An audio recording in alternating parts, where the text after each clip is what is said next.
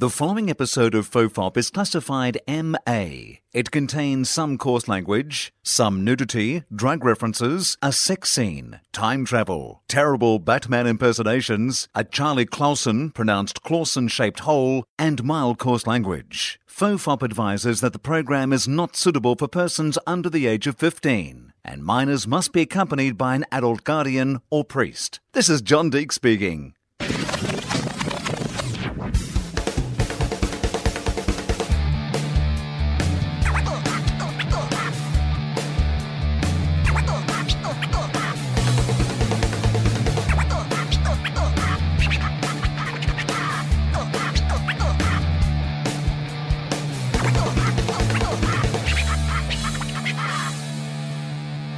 Hello and welcome to FOFOP. I'm Will Anderson, and joining me first time guest Charlie Clausen, which is very exciting to have her on the podcast. I've been a big fan for a long time, and we've got the opportunity to work together for the last week or so in Bermuda, of all places.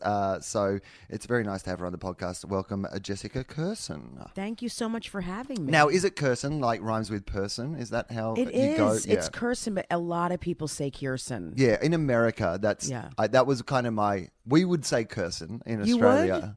But I was like, oh, well, maybe it's like an American Kirsten sort of. Everyone says Kirsten. Yeah. And I don't even correct them anymore because I'm so used to it. So I just answer to Kirsten now. But it is Kirsten. Yeah, I like that more. Yeah, me too. It also sounds like, like that's how we'd talk about swearing in Australia as well. Right, like, Kirsten. I'm cursing at you. Yeah, Kirsten's cursing. Yeah. I like it. She's a cursing person. Yeah. Yeah. You are delightfully funny. Can I just say that for a start up the front? Thank you. That's huge coming from you. I mean, so funny. Thank you. Like non-stop, like just a wall of like great comedy. We've been doing these shows and they've kind of, well, the first night you didn't have to be involved. The first night here, Alonzo Bowden and I did like a show ourselves, and we had been warned. It was in the City Hall, and we got the big speech about like, please don't do any rude stuff. Please, keep it clean. Yeah. They kept saying to me, cruise ship clean. And I was like, I've never been on a cruise. I don't know. I know that you're saying this like this is meant to give me an explanation of how I'm meant to be performing, but I do not understand what that means. Right. And then we all worked together on Thursday night in a sort of, I think it was a more corporate style, Yeah, they were sitting at round tables. And cabaret setting. Yeah. The enemy of comedy. Yeah. You know what I'd really like? Is I'd like the audience to be really spread out. Spread out, and some of them have their backs to us. Yeah. That makes me feel good. Yeah, backs or at least sides. Yeah, yeah, and they don't turn around. And if you could continually serve them food at the same time, that'd help. Yeah. But it was a fun show. But then last night we kind of got to actually just do a proper old school stand-up show. And oh my God, I love to laugh, but I'm not sure that I have laughed that hard in 6 months. Really? I just only thought 6 months. Well, yeah, no. Look at you now. That's the comedian going. No, I really know wanted it's to always be negative. It's always. I left stage last night and thought I didn't do that well. I'm really kidding? hard Well, on myself. Yeah. Beforehand, you were not in the mood, right? No, I'm not because I'm depressed because of what's going on in my country. But you're not in that country. You're in Bermuda. I know, but I can't. Get all your money CNN over here. constantly. Don't pay any tax. I can't look at the positive of anything right now. No, really, they were a great crowd. Now, I mean, we can talk about me for a minute, but you ripped the room apart. You killed last night. Like seriously, people were screaming, laughing at you. Well, that's good. I like that. You did. I was like, wow, this is incredible because I don't normally see comics really kill like that. Well, that's nice because we did have the table of people come up to us the night before. It's always good to have an Australian in the room. The night before, literally somebody came up to me and goes, I think they were only laughing the first half because they couldn't understand what you were saying. Which makes absolutely no sense. Like, it made no sense what she said. That's the best, though, because I was like, well, that's easier than writing jokes. Of course. If I could literally tour places and just get like 15 minutes of laughs just like saying Mumbling. gibberish. Just go, yeah, that made no sense what she The said. Swedish Chef from the Muppets would be the biggest comedian in the world. That's what I'm saying, right? Yeah, that's true. So tell me about what's going on in your country. Let's move off like the gigs and stuff here. Now, I mean, because it is interesting to hear, I think, from an insider's perspective. And of course, you're a New Yorker as well. Mm-hmm. And I think it's really interesting to get a New York perspective on Trump because Trump lives there and is of there, but in the election was overwhelmingly rejected by the city. I mean, really barely got a vote in New York. I think the New York perspective on Trump is probably, as interesting as any. What do you think? What's going on? Where's your head at? Oh boy. Well, he's this reality star that I never liked even before all of this happened. I couldn't stand his energy and, he was it was a joke. I mean, he would be Celebrity Apprentice, you're fired and all that other stuff. And he just, I guess, he has a very big team behind him, tons of money, and he's, they're marketing geniuses, and they just appeal to all these people who, a lot of these people hate women, they're racist, and they believed a lot of stuff that he said, that he would give them a better life and make America, quote unquote, make America great again. And the funniest part, I mean, it's not funny, but those people are going to be affected the most. Oh, I mean, the poor or middle class white people in the middle of America and the South are going to be affected the most out of everybody. I mean, that promise that he said, and I get it. Like, if you've lost your job, if the factory moved out of town or whatever because it went to China, because they can make it cheaper there because that's globalization, right? I understand that you're mad. And if he says, I'm going to bring the jobs back, you might go, oh, well, that'd be great because I need the jobs back. But here's what he's not going to be able to do. No. Bring the jobs back. Exactly. Unless you're happy to pay $15,000 for an iPhone. And look at where everything he has made. I mean, everything he has, every business, like he's had everything made out of the country. He is just, in my view, a horrific person and a very sick person. I mean that. Like, it's not even, I'm not even trying to be funny. I really don't think he's okay. I think he's mentally ill. And I think that he has some kind of disorder, is not medicated. I really mean that because there's tweets at like 3 a.m. They're insane. The spelling's off. The stuff he's saying is so crazy. I have to say, I wish I could love him. I swear I would do anything to love him. But he just, every time he opens his mouth, it is just so ridiculous and so upsetting. And it's pathetic. It really is pathetic. Well, you kind of hope that maybe the election thing was a bit of a con. Yeah. Like, that was the hope against hope. That, like, he decided that was his tactic to win, that you go out and you say all these things and you appeal to... That's how I felt. Yeah, right? You're right. But then once he actually wins, he'll stop getting on Twitter and saying stupid things. That's how I felt, yep. Right, because you're president-elect. I mean, in 10 days, in 7 days, he's going to be president. Yeah. And he's still tweeting about Saturday Night Live. He's tweeting about he is the weakest person I've ever encountered. I mean, it's thin skin. He cannot handle rejection. He cannot handle anyone saying anything about him, and it's pathetic. I mean, really, it's like he responds to every person. I'm actually getting a kick out of it now. Like, I'm praying Betty White or someone really innocent says something, and he's like, "You fucking bitch! How dare you know?" I just want him to attack like a child or Betty White or someone who's dying, like just someone who Well, it's that thing now where, like, I mean, and the way he goes at it too. Like, it's like, I mean, the Meryl Streep thing was the funny one for me because what he's going, if you're going to, you can make fun of her for a whole bunch of reasons. You could say that she was, she didn't understand the plight of middle America. You could say she was rich. She was in an ivory tower, that maybe all those things, but that she's overrated as an actress. I laughed out loud. When I read that, I laughed out loud. And all these comics in the U.S., all these New York comics wrote, before he responded, he's going to say she's overrated. Right. He's like predictable now. Yeah. He's completely predictable. I know what he's going to say even before he says it. I mean, he's just pathetic. I mean, the only thing I've really agreed with him saying is that Saturday Night Live isn't as funny as it used to be. But I feel like that's not his job. I feel like he should not be sitting at home watching that. Shouldn't he be like reading books on like, how to lead a country for dummies and stuff. Yeah, he's like, he's so the things he's first of all he says boycott Hamilton that's Right. sold out to like 3,000 like Yeah. it's so I mean everything he says not to do everyone goes and does it meaning Right. like Hamilton's tickets soared after he said that yeah, like he gave Hamilton its much needed boost. right exactly. And he loves it. He loves this conflict, this angst, this fighting. He really does. Do you think he does? I mean, it's hard to tell what his motivations are. If he didn't, he wouldn't do it. I mean, literally, if he just kept quiet and stopped responding, I think a lot of people would be okay with him. It's all of this Twitter and stuff that he's saying, when he's interviewed and, the way he yells at people and yelled at the CNN reporter. I mean, it's scary shit. Seriously. I mean, we're joking, but it really is scary. I don't know what is going to happen. I don't know. Well, that is the thing now.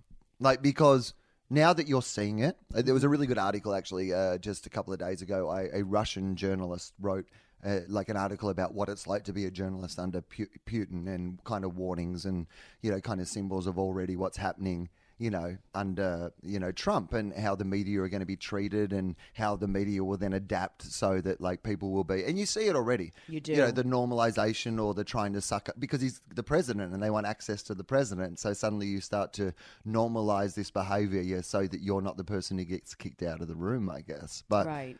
But yeah, I do agree that it's now. I mean, well, I haven't found it funny for a very long time, but now it's really darkly, scarily. It's about to happen. Mm-hmm. As a comedian, because this is the thing that I get asked a bit. You get that kind of cliche of people going, "Oh, well, it'll be good for comedy, right? It'll be good for comedy, right?" But how do you feel about that? No, it's not good. No. It's actually, I mean, well, I have different views about it. First of all, I don't talk about Trump on stage, but I talk about the country and how, decisions that people made and how stupid I think people have been. And it gets a good response in New York, but now you have to be. I have to be, and all these comics that I know have to be so careful about everything we say because, people that follow him and like him are like psychotic. I mean, Right. they'll heckle. There's comics who are so clean and so kind on stage and just do, jokes, and then they've brought stuff up about politics and they've been heckled horribly. I mean, I've been talking to them recently and. It's very divided. A lot of times I get on stage in the United States and half the audience I feel is with me and half is really like protective of him, and it's unbelievable. It's been very, very hard for me. I say on stage, just knowing how evil some of you are. Do you have any idea how hard it is for me? Like my job is to make you laugh. Like that's my job Right. is to make you happy, and I hate you. Right. I hate you, and I have to make you happy. People, it's hard. People don't think about that. I often think about that if there's somebody saying something terrible or they completely disagree with something nice I might have put on the internet about like asylum seekers or something, and they're like, well, I thought you were meant to be a comedian, unfollow. And I'm like, oh, you don't understand. Like, I don't want to entertain you. Right. Like, I feel I'm glad. bad Yeah, that yeah. I've like worked this hard and come up with all these jokes, and then some asshole who I didn't like was enjoying them. Right. I'm upset you were even following me in the first place. Right. Yeah. Yeah. Well, how was I not clear enough up until this point that I did not want you involved in this business? Yeah, they just heard what they wanted to hear. But I feel like it's my responsibility as a comic and as an artist to be honest and say how I feel. And I'm past the point of just trying to get laughs now. Uh-huh. And I know you feel like that. I can tell just from you and meeting you and knowing you and listening to your comedy. I feel like I have to be honest and speak the truth and my truth, or else I have to stop doing comedy. I have to talk about real issues and try to make them funny, but I'm not interested in just getting up and making people laugh anymore. That's not... When did that change for you? It changed in the past, really, it changed in the past year. Like it really shifted from all of this going on because I feel like I have to talk about what's really going on. If I just go up and pretend like everything's fine and just make people laugh, that's not real. Like I'm really down and concerned and scared and angry, and there's really not much excitement, which is upsetting. There's not. And I know I mean, tons of people that feel the way I do. You know, this is how most of my friends and family feels. It's scary stuff. What do you think is the thing you're most scared about? War. Right. Now this would never have been my answer a year ago. That's what I mean. It would have been about, social issues and gun stuff. I mean, now it's literally like I'm praying we don't get into a war. I mean, I really think that's my big concern now. Well, America's not that fond of going to war, so I can't imagine. Well, I'm just afraid of some huge thing happening because look what we're talking about. He is responding this much to Hamilton, SNL, Meryl Streep, right? A congressman. It's like, what is going to happen if some leader of a country like North Korea or whatever starts bad-mouthing him or saying one thing, like he has bad hair? Right. I mean, it's who knows what he'll do. He's completely out of control. He's ill. He's an ill person. That is, the war thing is, of course, very interesting because if we It's the wind. Does it sound like there's a hurricane? There's a next lot door? of wind. Yeah, it really is. I was like, what is going on? It's in the other, because Will has a suite. I Yeah. don't. I'm staying in a broom closet, but Will has a suite. And The headliner gets a suite. yeah, exactly. Yeah. And I'm a Yeah. white man, and it's Trump's America. That's right. And you're good looking. Well, he closed the door to the bedroom because I don't know what you're hiding in there, but he closed the door, and in that room, there's a lot of wind. I don't know what's going on in there. Well, you know what it was actually. I opened up because there's a little, the balcony. You can look at Veranda. the veranda. Yeah, we got a little veranda, and I opened it up, and a little bird flew into the hotel. Are you serious? Yeah. And then it was flying around in there, so I kept the door open Oh so my that the little God. bird could fly out again. So there's a bird in there? Well, there may not be any more because the door's open. Well, with that wind, the bird's dead. That is like some strong there's not a dead wind. bird in there. There might be. Mate, they're birds. Birds are used to wind. If birds You're died, right. if birds died every time there was wind, birds would constantly be. I would think that birds are in favour of wind. Doesn't that do half of their job for them? You're As long so as the right. wind's going in the right direction. Yeah, but it sounds really intense. Right. I mean, is it a tiny bird or is Oh, it? it's tiny, like those little so tiny it might birds. not be alive. Oh, okay. Now you've convinced Can me we there's go a in dead there and bird. see? Okay, we can go in there. Let's just pause this. We can't take the microphones in, but we can go and have a Okay. look at the bird, and then we'll All right. come back.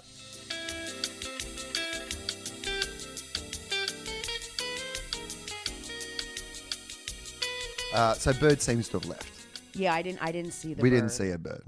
And you didn't see anything incriminating in there, like I was hiding anything, right? No blow-up dolls or no. No, I mean, that'd be tough to travel Would you internationally ever? with. Yeah, would you ever do that? Have sex with a blow-up doll? Yeah.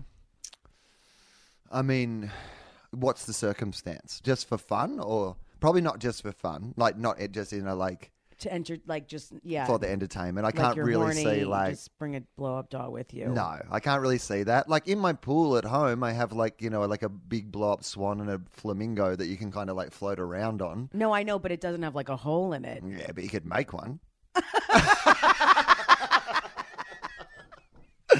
I mean, you should don't make a you don't hole need and to then be you don't sew need, its mouth. you don't need to be MacGyver, to kind of put a hole in there.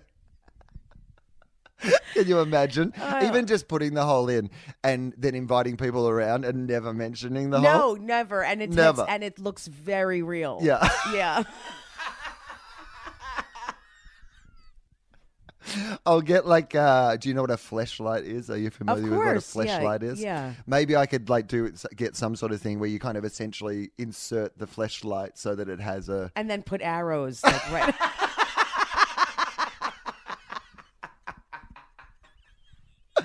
I love the idea of arrows. Yeah, arrows, and Like, you never address Never, it.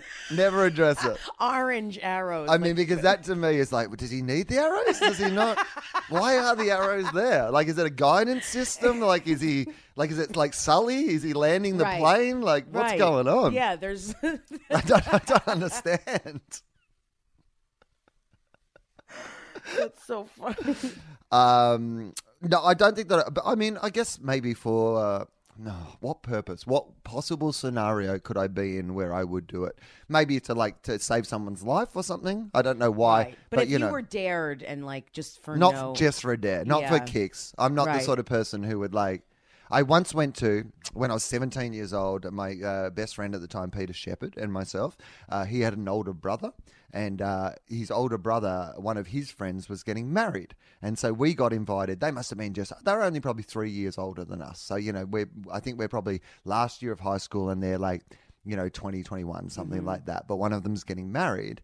And he has a bucks party, a stag do, right? And we get invited, as the kind of younger, brothers, but we get invited along to this thing. And it's very exciting for us. We've never really been to anything like this before.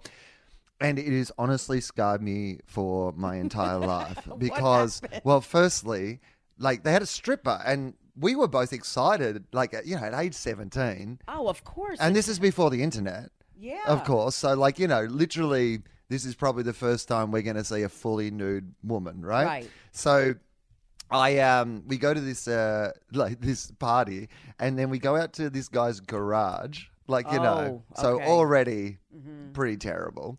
And they've arranged chairs, so the garage is empty, but they've arranged chairs all around the sides of the garage, right? So there's 20 guys now just sitting in a circle around this this. This is already hysterical. Right, cement floor. Yeah. So concrete floor, yeah. I assume they've hired these chairs. It's not a random collection from around the house. It's they've gone to some company and they've got 20 fold-out chairs, Folding right? chairs, yeah. right, yeah. And then they're arranged around. So we all sit around. Yeah. And then there's a chair in the middle. And so the guy's going to get married. He goes and sits on the chair. And then the stripper comes in and she essentially gives him a lap dance, I guess you'd call it. Was she hot? Oh, you know what? I cannot remember. You blocked it out. I have really What blocked it happened out. there? Well, here's what happened. So, here is what happened. Something happened to emotionally scar you. Something really happened to no. Yes. So, You were first, molested. so Kind of. All right, go on. I We're know. all sitting- I was too. We'll talk about we're it. all sitting around in a circle, and she's doing a little dance, and it's weird to watch because it's really just for him. Right. There's no reason for us to be Yeah, there. it is weird to watch that. I agree with you. Right? Yeah. It's one of those things where I'm like, Yeah. oh, this would be better if he just came in here and did that with her. Right. And we were all just out there going, hope he's having a good time. Yeah. Why are we In a witnessing circle this? watching. Yeah. Yeah, feels it was like very weird. Yeah, it feels like Tom Cruise is going to arrive and, Yeah. something Yeah. weird's going to happen. Feels like The Accused. So, oh, yes. Yeah. I mean, I had not seen the movie at the time, but in retrospect, yes, it did feel like I was about to be involved in a major crime. Right. Something that would haunt me for the rest of my Yes. life. Yes. As an adult, I would have seen those danger signs and removed myself from that situation. Of But course. as the youngest person at the party, I was, you go along with, you're like, well, I guess this is normal, right? Right. It's only since that I've really looked back on it and picked it apart and realized how fucked up it actually was. But we haven't even got to the bit that disturbed me the most. So now he's not on the chair anymore. He's lying on the ground, right? Wow, As okay. she's trying to, cavort all over him, basically, right? Yeah. Now, there's a couple of things that are bothering me about this already. One, he's just lying on the cement. And I feel like, to me, could we have not have put down a blanket or a towel or something for this? This doesn't even the joy he must be getting from this must be counterbalanced by the discomfort It he's sounds feeling. horrific. Right? Yeah, cement. It Cement. sounds horrible. Cold Yeah. cement. He's laying on. He wasn't moving any hands or anything. He was just laying there. He's laying there because she's kind of doing everything over the top of him, right? Yeah. But what I didn't realize at that stage was that you kind of your Bucks Party stripper operates by a different code to say your strip club stripper. You go to a strip club, maybe there's some rules about touching or how far it's no. going to go Yeah. or those sort of things. Yeah. But your garage stripper. On cement. Yeah, it's a whole new ball game. You know what I mean? The lawnmower's missing. Yeah, rules do not apply. Yeah. This is not cruise ship clean. No. So This is not cabaret seating. not cabaret seating at all. No. So no one's got so anyway, she then unbuttons his pants. And now, because up until now, essentially what we've seen is a naked lady. Oh my God. And you're sitting in a circle. Sitting in a watching this. circle, Okay. watch all of us. And so now we're seeing his penis. Right. Which is, yeah. I mean, just not really what I was expecting. Yeah. And I'm not really sure whether this is meant to be fun or is this some sort of ritual humiliation? Is this like... That's what I'm thinking. And you're 16 yeah. at the time. Yeah, Okay. 16. Yeah, 16, maybe 17. But like certainly young. Right. Before internet. I Yeah. mean, before all this stuff. Exactly. Yes, yeah, like yes. an old school 16. Yeah, I Not know. 16 now where No. people know more about sex than I know about Right. sex. But like Very different Old when we school. were young. Yeah. 16. So she's trying to now masturbate him in front of all of us. Oh, right. my God. But again, he's lying on the floor and she's just sort of like, just up and down with the hand. Like, I don't know, like she's trying to plunge a toilet or something. You know what I mean? I Like, have a question. What was everyone doing at the time? I mean, there was there was music playing. Okay, because I'm like, if there was silence and everyone was like... Can you imagine? no, I mean, like if there really, was that no was- silence. Yeah, that's there was what no I- silence. Yeah, that's what I No, there was thought. music. She had she brought probably a cassette tape player back then. An 8-track. Yeah, she set up a turntable. She brought in some 45s. It was she had a gramophone. She had to wind it occasionally. One arm was winding the gramophone, She had and a the other monkey arm with a was tambourine. like. I didn't mention that she had cymbals between her knees. That was she had one She of had those. a horn in her vagina. Thank God you said there was music, because I'm picturing silence with 20 men sitting around. That's No, weird. there was Okay. music. I can't remember what the music was, but Yeah. there was music. There was definitely music. So, and I think at the start, again, I'm kind of piecing this together. This is not would not stand up in court. The bit that I remember has kind of blocked out a lot of the other stuff. I get it. It's like Yeah. my whole childhood. Right.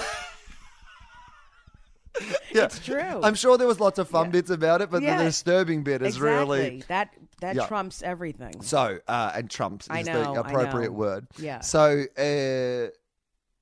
I think there was probably some hooter and a hollering at the start. Right. People were like, this is great. There's a stripper and this is fun. And then she's like trying to get him going. And either because, he's marrying the love of his life in 3 days, or that there's 20 guys like watching this happening. But for whatever reason, it's not really happening, right? Yeah. So then she decides she's just going to give him a blowjob in front of all of us, right? So now she's just like trying to get this like limp penis going in front of her, like doing her best too. But now she's got a crowd watching, and now now it's really awkward because it's kind of like she's performing CPR. Like she's trying, breathe, goddammit, get erect, goddammit. Right, she's panicking. Right. Because if she doesn't do this, is like her closer. Yeah, she's getting paid for this. And then the thing happens that has scarred me forever. His best mate, his best man, comes in and just starts. So she's sucking, but the best man starts like kind of masturbating to help. No, something's off. Something's really off. That is not normal. I know that's not normal. That's the whole reason I'm telling you this story. No, beyond, I don't think normal's not the right word. That is really strange to me. It's fucked up, right? Yeah. Yeah. Did you spit on it? No, I'm joking. Yeah. So then No, that's really right? Is that not insane weird to me? Because for ages I was like, is that like? What was everyone's response when that happened? Well, I mean, I'm no one- serious. That's really weird to me. Well, because here's the thing: we were the younger two. We didn't really know, like we only knew people through the brother.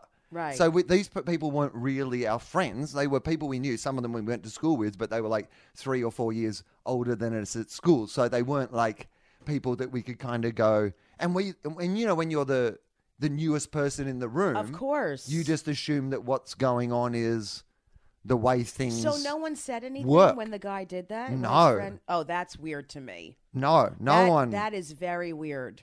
It Right? is. I that could not- not see that happening crazy, with any of my right? friends. Yeah. It's traumatizing. Right. Did he end up getting off? You know what? I can't even, like, again, everything after that, like literally everything after that happened.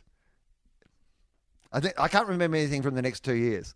Because all I was thinking about for 2 years was, what the fuck did I just say? I was at second year uni, and it was like I woke up in a coma and went, well, hang on, how did I get in Canberra? I guarantee you didn't tell anyone. Did you not tell anyone? Well, I mean, luckily enough, my friend Peter and I were both there, so we were able to talk about it pretty constantly, about going, that happened, right? Yeah, that is very strange to me. Very. Oh, and by the way, here's what I didn't mention. When he first started doing it, 2 fingers. So he went in like a pincher move, like thumb and first finger, just kind of. This is one of the craziest things I've ever heard. Right? And I'm surprised that none of his friends said anything. Like, I feel like if my guy friends were together and that happened, people would be like, what are you doing? Well, I mean, now, if I went to something now and it happened. But I mean, the other guys, I don't mean you. I can get why you didn't say anything. Well, I mean, younger, you know what? Maybe they did. Like, you know, maybe they did, but I just wasn't aware or conscious. In fact, as you point out, there were 20 people there. Without a doubt, some of them clearly would have, you know, walked away from that experience with the same thoughts as me, I imagine. That is so... Well, that makes me think that something happened with them before. That's weird. Oh, you are that there's... Yeah. Yeah. I mean, it's a weird time to do it for the first time, isn't it? Like, yeah, man, like, we've been friends a while. I'm just going to use 2 fingers and, like, try to make this work. It's not gay if it's 2 fingers and there's a stripper giving you a blowjob. This is not gay. No, this is just helping. I'm your best gay man. If it's right before your wedding. Yeah, it's fine. That's really interesting. Is that not... Yeah, it's interesting. I can see how that scarred you. That would scar me, too.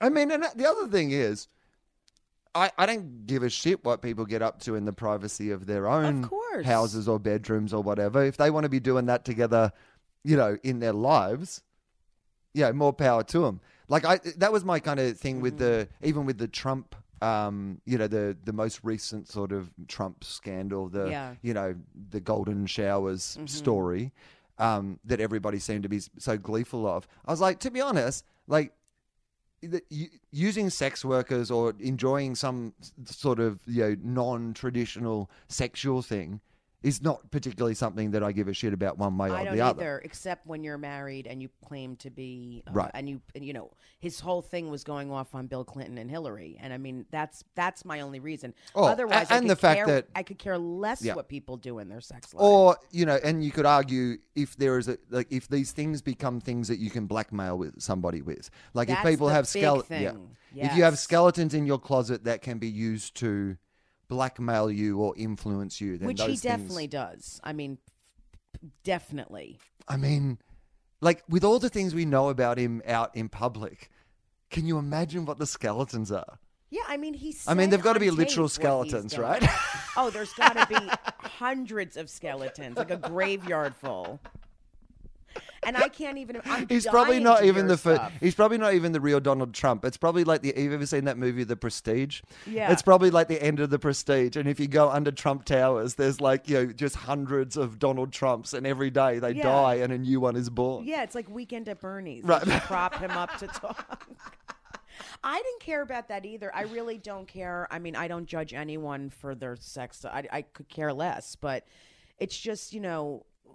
I actually feel bad for Melania. I know people like hate her. I feel bad for her. I don't think she planned on any of this. Oh my God. I mean, really, I think she's just this woman. She met this guy, this powerful guy, good looking at the time to her, whatever, you know, thought she'd have a kid with him, live this amazing life and have money. And now all of a sudden, it's crazy. She's first lady. She must hate him. I have a feeling she hates him. Well, she certainly didn't want him to be president. No. I mean, she's not even going to move into the Oval Office. No, she's not. Oh, into the White House, I mean, you know, but she's not. Well, the Oval Office, yeah, but it's in there. Yeah, it's part of it. I'm sorry, it's going to be covered in semen. Oh, well, it wouldn't be the first time. I know, that's true. No, she's Yeah. not even moving there. And I feel bad for her. I mean, she has this kid. He seems awkward and Right. whatever his issues are. It's just horrible. It's like, I just, but you can't, what's she going to do? Can you imagine? That would be incredible if she left him or just said she wanted a divorce now. That would be unbelievable. I mean, it'd be great if she has some affair with somebody nice. That's what I would like to say. That would Yeah. be the best way, I think. Yeah. Like if it came out that she'd hooked up with Bernie Sanders. I was just going to say that. Donald, I was Donald, just I've got gonna something to say break to you. that. I've been feeling the burn. And That's amazing. Can you imagine? He would die if he had sex with her. Like he's just too Bernie. old. Yeah, yeah. Well, who knows? She probably lays there too, like your friend on the cement. Who I don't know. knows? Who knows? I mean, it's up Yeah. to people can do whatever they want to do, I suppose. Yeah, who cares? That's the bit I don't care about. I don't either. I'm less worried about. It was like when people were like, oh, when with her naked photos and stuff like that, and they were kind of like, slut shaming her really, and I was just like, of all the things you can attack him about, and there are a long, long list of things, things that he's said, things that he's done. You don't need to attack a woman who at some stage had a job. Like, let's be honest, those photos were taken for modeling work, She was just doing her job. And we're a society that asks women to take their clothes off for modeling. I felt like that was like the weirdest thing to be shaming somebody for, or being upset that the first lady had nude photos of her out there. I mean, I think we're at the point now where from now on, we're never going to have a first lady who hasn't had nude photos. Because, I mean, everybody's had nude photos now since everyone has phones. Like, you're rarely going to find someone who hasn't, I think it was more so the things that, he was saying and how all these religious people are supporting him and just there's so many conflicts and it's crazy.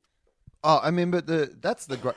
I mean, I think that's the great, the amazing skill that he's had, whether it has been on purpose or whatever. But is the idea that he has appealed to so many groups that he has nothing in common with, and clearly does not support or whatever, and got the backing of all these. He got the backing of the working class male, and he's literally the complete opposite of a working class male. Because Couldn't he be gave it's all promises. right. I'm going to do this. This is going to happen. He's a salesman. Right. Listen, you're a comic. You know exactly what I'm talking about. I taught comedy for years. If you're confident, the jokes are very, very, very important. But when someone goes up who's confident, who's a good salesperson, they'll sell it. You see it all the time. People with horrible material, and they go up and kill. And you're like, what is going on? And then people with the greatest material in the world have no stage presence and can't sell it, and they bomb. Well, I tell this story all the time, but like Chris Rock, often when he's trialing new material, will trial it, read it off a piece of paper, or like not Chris Rock it. Right. Because he's so charismatic once he Chris Rocks it. Yeah, you're right. That everything's funny. Yeah. Like, I mean, even Jimmy Fallon doing an impression of Chris Rock at the Golden Globes was still the funniest bit of his monologue. Right. As soon as you Chris Rock something, it makes it funny. So I know what you mean. And look, I mean, I say it all the time. Like, I've never been an amazing joke writer. I try hard, but I'm not like a naturally. I'm the exact same way. But, I have an ability to convince people that they are enjoying my company. I'm the same way. And I think it's really important. That's very, very important. It's not just the joke writing.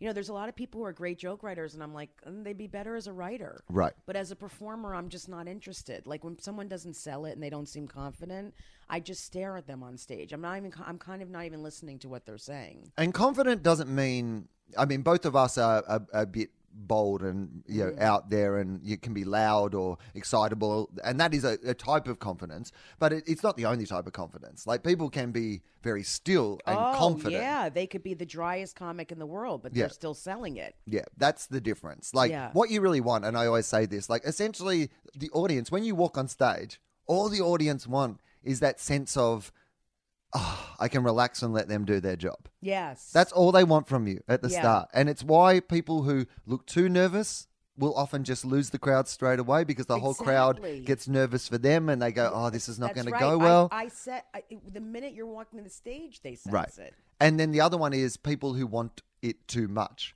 because it can be as bad as, like, you know, if you, like, you've got to be confident, but part of that confidence is saying to the audience, like, through your act of like, well, this is funny.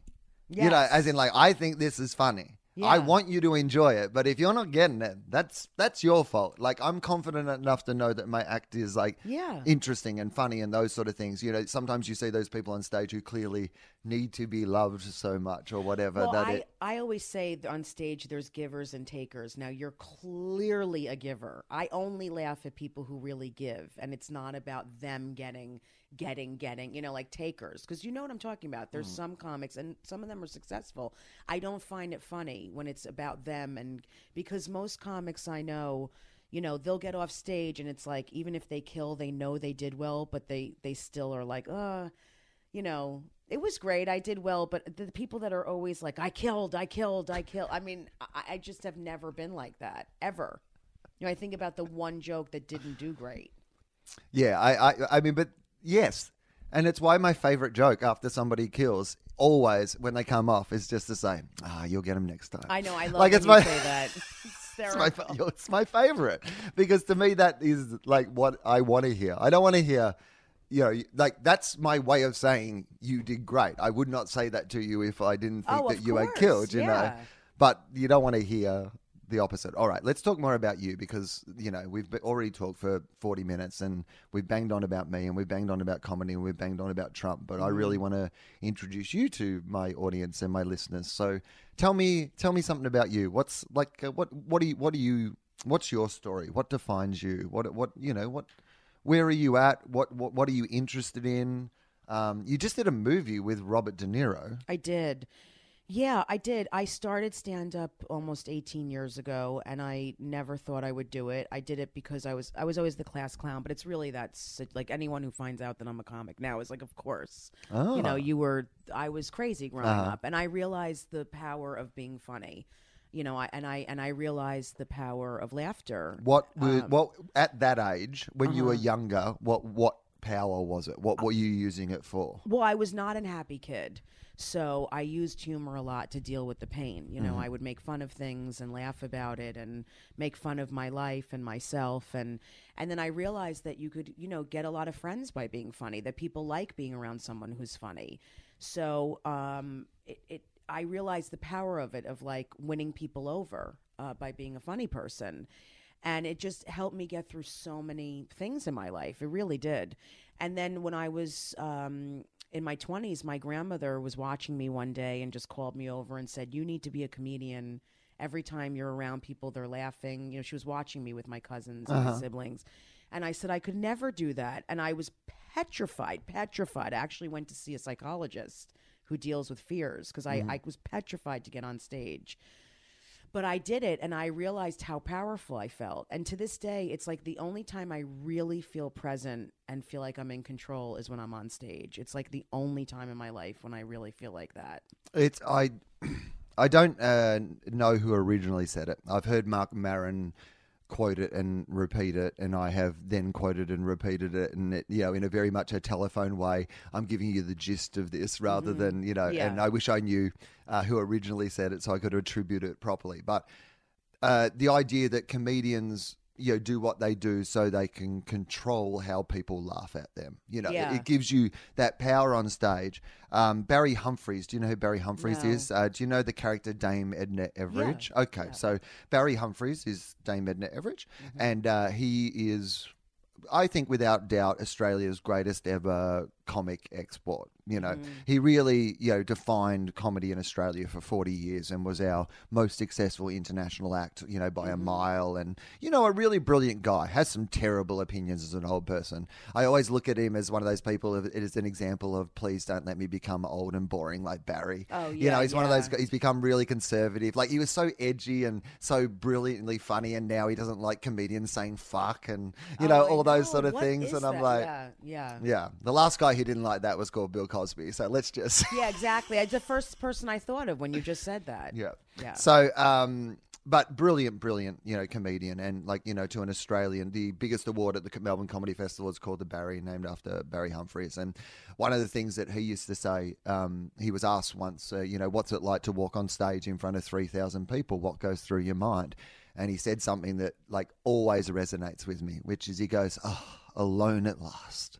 Oh, that's so interesting. Because I feel like that. Well, because everything else that's happening in your day, everything else, people always ask you as a comedian, I think they ask you this, if you're having a bad day, how do you do it? And I'm saying, they're the best ones. Because for half an hour or whatever, I don't have to think about my bad day. In fact, I can't.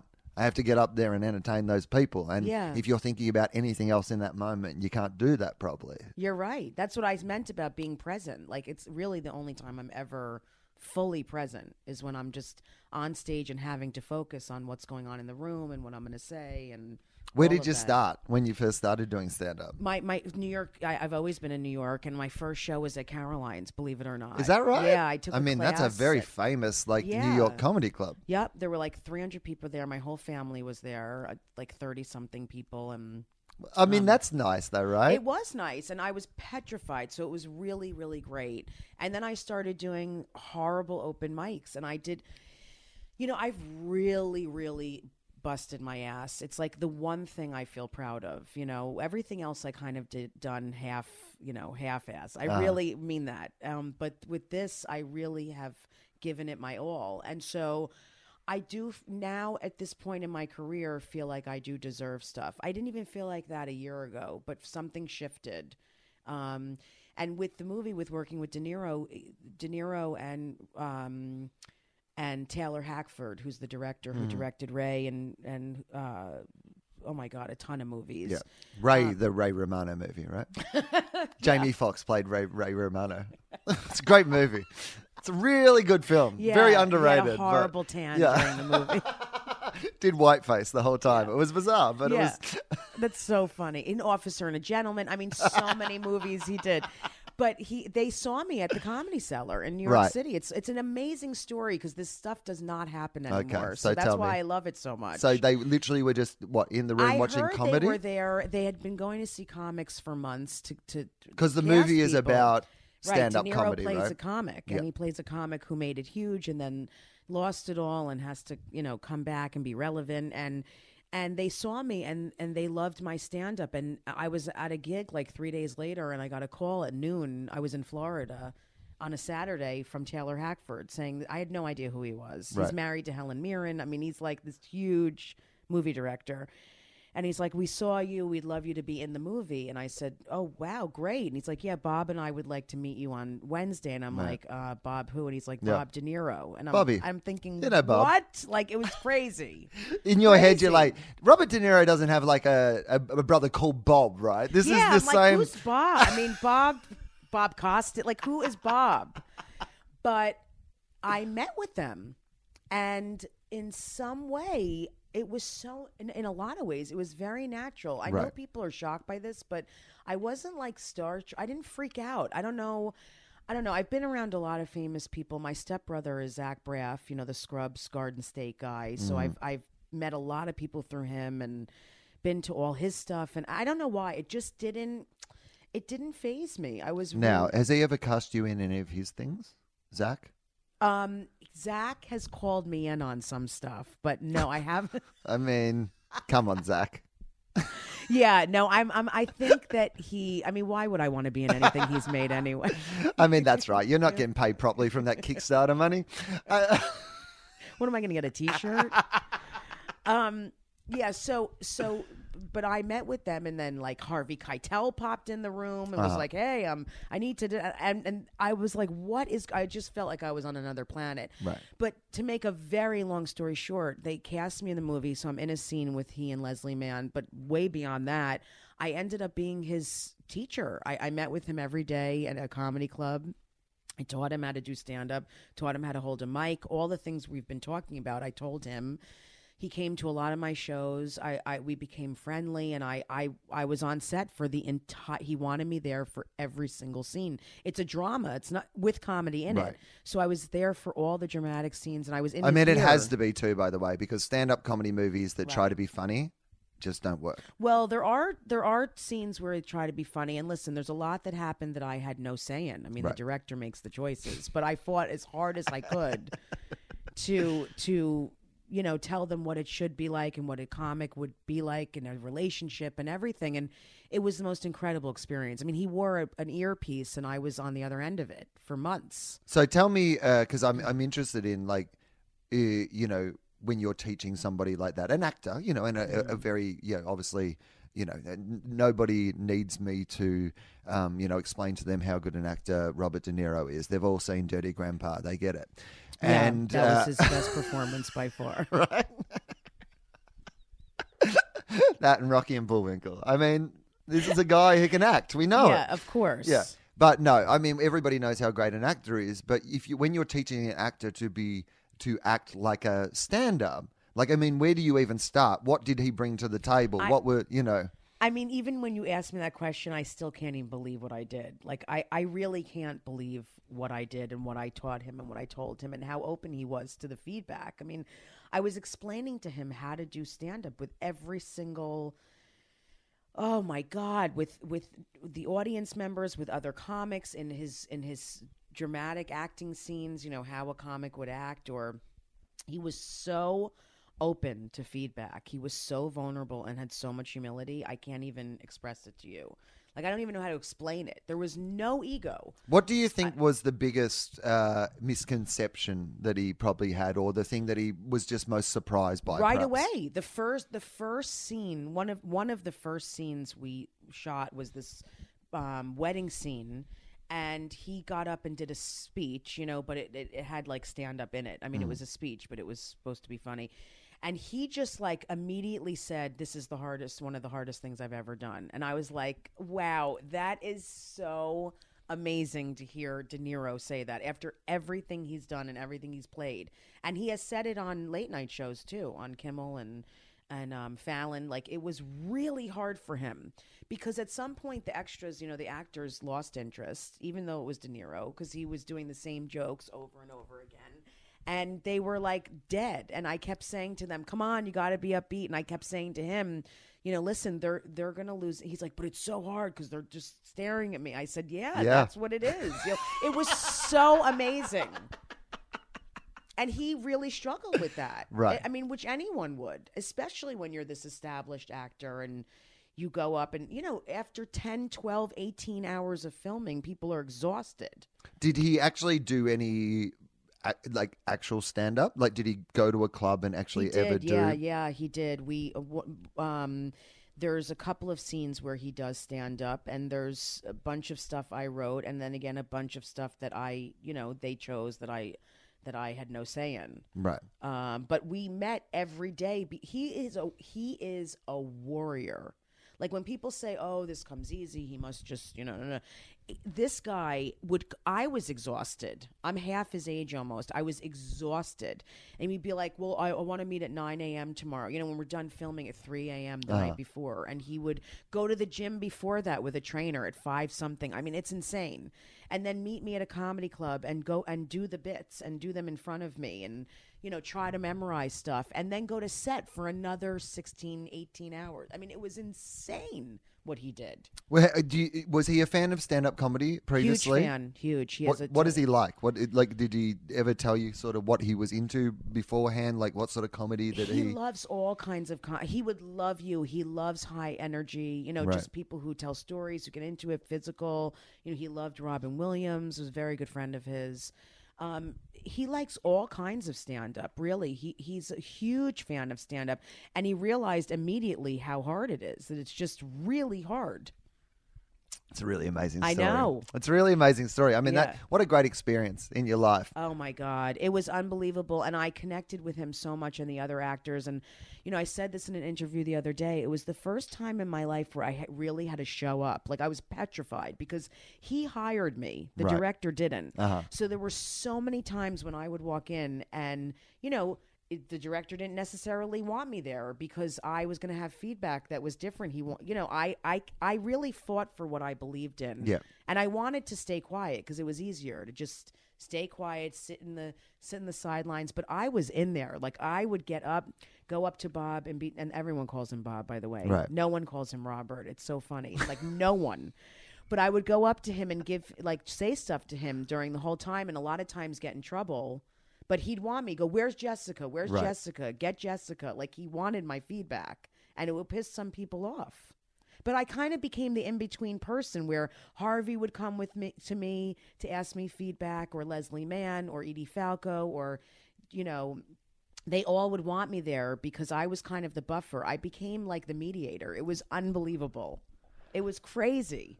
I mean, that is just an amazing, amazing experience. We could talk all day, but we have 2 shows tonight, and I'm conscious about the fact of not taking up too much more of your time. So what else? What else are you doing now? Like, where can people, like, let's start talking about this because it'll take us a little bit by the time we finish up anyway. Like, you have a podcast of your own. Can we talk about that? Sure. I have a podcast called Fat Pig. Now, why is it called Fat Pig? Tell people. Because it's really, you know what? It started out, it was my friend Frank Liotti's idea of the name, and I thought it was a catchy name, and it's a lot about food and dieting and overeating and secret eating, and but it's turned into more of like not taking care of yourself, overdoing it with everything. Like, I will overdo it with anything. I mean, it doesn't matter what it is. I'm just a complete garbage can addict, like self-sabotaging in a lot of ways. At these shows we've been doing, they've been providing, I am like, the one thing that I cannot go past is like free food.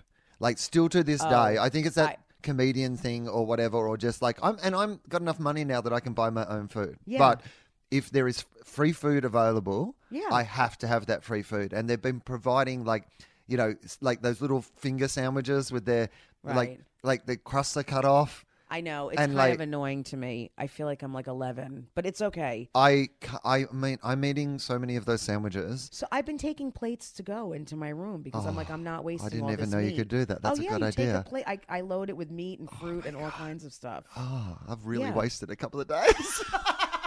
You're going to take a whole platter up to your room. Tonight, in between shows. You should. They probably throw it out, or just, I mean, that's a good point, actually. Yeah. So, when it comes to food, what's the one that is there a particular food or a particular thing that like you can't Chips, that really goes salty to stuff, and carbs, any kind of carbs. So I don't eat bread. I haven't eaten bread in years. Why? Because I can't have a little. I cannot have one piece of bread. I'm crazy. So if I, like, for example, I'll eat, like, it's not bread, but Tostitos, because I'll say it's corn, so it's okay. Okay, but they're sure. fried chips. Yep. Like, you can't, they're not okay. They're not but okay. I'm so crazy that I'll say it's corn. It's okay. I can have it. It's fine. Yeah. Or like those vegetables. Even though corn is actually technically worse for your body in that process. Exactly. But it's a vegetable. Like, I'm insane. Yeah. Or those like vegetable potato chips, those quote unquote veggie chips. Yeah, I'm like, chips. oh no, it's They're tomato healthy. and carrot. It's It's potato chips with coloring. It's health food. Right. I'll eat the whole bag. So I don't eat things that I can't have. I don't do that. I get the bread thing because bread is probably my go-to because I'm vegetarian. But as I like to remind people, like normally when you say vegetarian, it implies that you like fruit and vegetables. Yeah. I don't really. Right. Like I'm mostly like I eat a lot of bread. Like in fact, like I'll have days where my 3 meals will just be. I remember I was in just on tour recently, and I felt like in that day I'd had 3 really specifically different meals. But I'd had like a grilled cheese sandwich, I'd had like a margarita, like a cheese pizza, and then at night I'd had like a quesadilla. And literally I just had all of that. Yeah. Like I would be fine just eating that the rest of my life. Me too. Yeah. But I'd eaten essentially the same thing 3 times in a day. Like just because they were served. Like, just because they were literally served from different countries' perspectives, it did not mean that I wasn't just eating cheese and bread all day long. Well, cheese is a huge one for me. I could eat a ton of cheese. I love cheese, which delicious. Is also bad. Yeah. It's bad. I mean, but I'm like, oh, it's cheese, it's milk, it's protein. I mean, I'm crazy. I mean, it's good for your bones, though. I mean, I'll have strong bones and be 600 pounds. Well, you'll need those strong bones.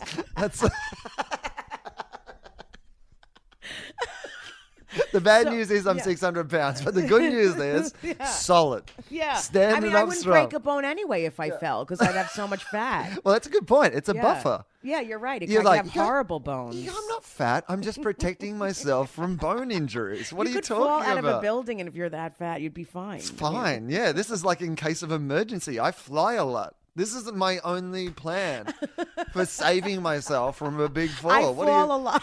I fall all the time. I bounce straight back up. Seriously, stop judging me. That's very funny. It's true. Yeah, so I'm doing that, and I'm working on a TV show about my life being the daughter of a therapist, which we could also talk about for hours, but that with the producers of the comedian. So I developed a relationship with them and really connected. One of them also has a mother who's a therapist and also saw clients in the house. So we have a lot in common. So that's interesting to me, the whole seeing clients in the house, because that's where it gets crazy, right? Crazy. I grew up. There was no cell phones then. We're talking about, when we were younger. Yep. Really, I mean, I answered the door for my mother's clients, and she is incredibly disorganized. So never wrote down when they were coming, who was coming when. I mean, it sounds like it's unbelievable, but people would just show up for appointments 2 at a time. I would have to explain to them where she was.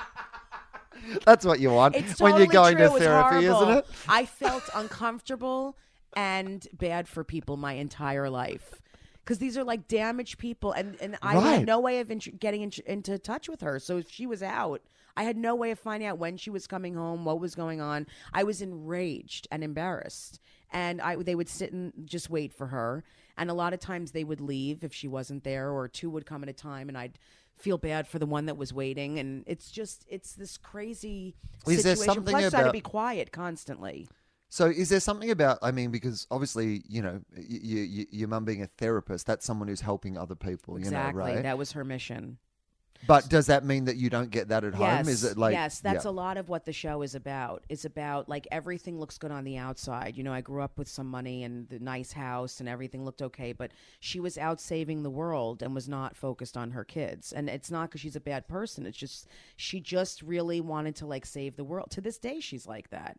And she's shown up a lot more over the years, and I forgive her. But I did not have a mother growing up that was around at all. And it really affected me in my life, like, a lot. It's interesting. Yeah. And that's something that you think, will be like, that's the show. Like if you feel like that's, are you in this show, are you, because is it set like in that sort of time? Yeah, does that mean that, who will you be? Well, see, I don't. This Who is do you get this to is be? the interesting thing. I don't even know if I'll be in it or Right, not, and I don't okay. care. Like, I really don't care. I'm so passionate about doing this and about doing a show about this. Could you be one of the regular clients? That's though, funny right? you just said that, because that's what we've talked about. Right. I mean, Because that's a good way. easily- That it's a means you great- get to be in it, but Yeah. you don't have to be the... Well, I see comics being the clients. Right. I mean, this is totally what I see. Right. What- Well, that makes sense. That's a Yeah. good idea. It's a Yeah, great and- way to get... and have guest appearances and people who Yeah. right. So basically it's about that, but it's also about all the dynamics. Like, the parents have a lot of tension, the father's passive aggressive, the kids are screwed up, their kids are screwed up. So it's based on, like, now the things that we deal with, my siblings and I, and then there's also flashbacks to the 80s when I was growing up. And about, like, perfect example, I used to sit on the stairs and eat and listen to her with her clients. And listen to her group sessions, and just, it's like you talking about watching this guy laying on the ground. What sort of things would you hear and learn? Intense, crazy things about relationships, and she'd have couples and they'd be screaming at each other and crying, and it was just intense, like really, really intense. And she also used a lot of things, which I love, like bats and pillows. And Oh, right. yeah, and she was a lot of that. There's Yeah, a lot okay. of props. Right. I grew up with, like, She was, started. she's a prop therapist. She was. That's very old school. They used a lot of props, There she is with a suitcase. She used a rubber nose, like a red nose.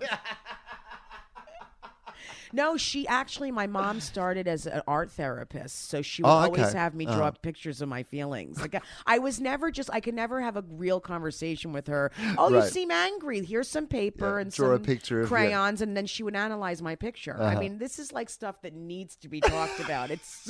There's so much material. I can't even, it's just endless. Well, we have so many other things we could talk about, but we've come to the end of the podcast, so we'll just have to do another one another time. I would and love continue that. it. Where can people, find you? Where are the places that if they want to see your material, or if they want the podcast, or if they want to follow you on like the internet, or where you feel comfortable telling people, to find you? Where are those places? Well, I have a Facebook page, Comedian Jessica Curson, which is, it's 3 separate words, and I put up videos almost every day on that. So those have What really... sort of videos are you putting up? Oh, my God, tons, like just stuff on the road. I actually wanted to do one with you later. Okay. I do videos with other comics. I do them just in the car, in traffic, singing in the car. They're silly. My whole thing is about being silly.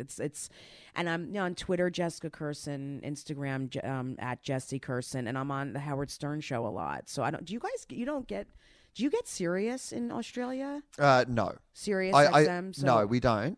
I mean, people are familiar with Howard Stern, and I do know that there are people in Australia who listen to Howard Stern. Right, so I'm on it a lot. So there is obviously some way of accessing Howard Stern in Australia. I'm not sure there's a legal way of doing it, but there's plenty of people who listen to podcasts who understand how to access. Like, basically, if you live in Australia, it's crazy, but because of the way we are so influenced by American and British culture, and we see it all the time. And so, say you're a fan of like Australia, I think is the #1 illegal downloader of television shows in the world. Oh, interesting. And it's not because Australians hate paying for content, because if you offer them content that is easily accessible at the right time, they will definitely pay for it. Of course. But it's because of the way our stupid system works that, like, if you're a Game of Thrones fan, it'll play on like Sunday night in America, and then it won't be on Australian TV for 3 weeks. So you have to essentially avoid the internet for 3 weeks. So got it. Yeah. So, I mean, what happens in Australia is, I remember I was doing a Q&A with, I think it was with Alan Ball, the creator of 6 Feet Under, and there was one whole series of something that hadn't been out in Australia, and everybody in the room had seen it. And you're like, oh, wow. like everybody.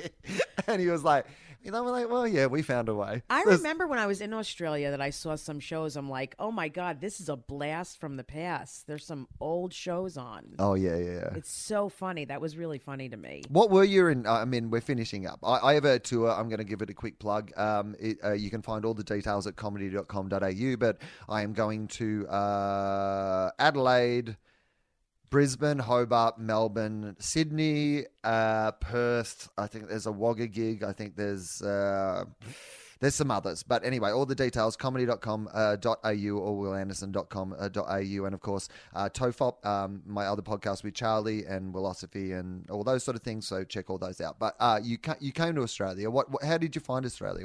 I loved it. I did the Melbourne Comedy Festival and I loved it so much. I had a blast. I was there for 3 weeks and it was so much fun.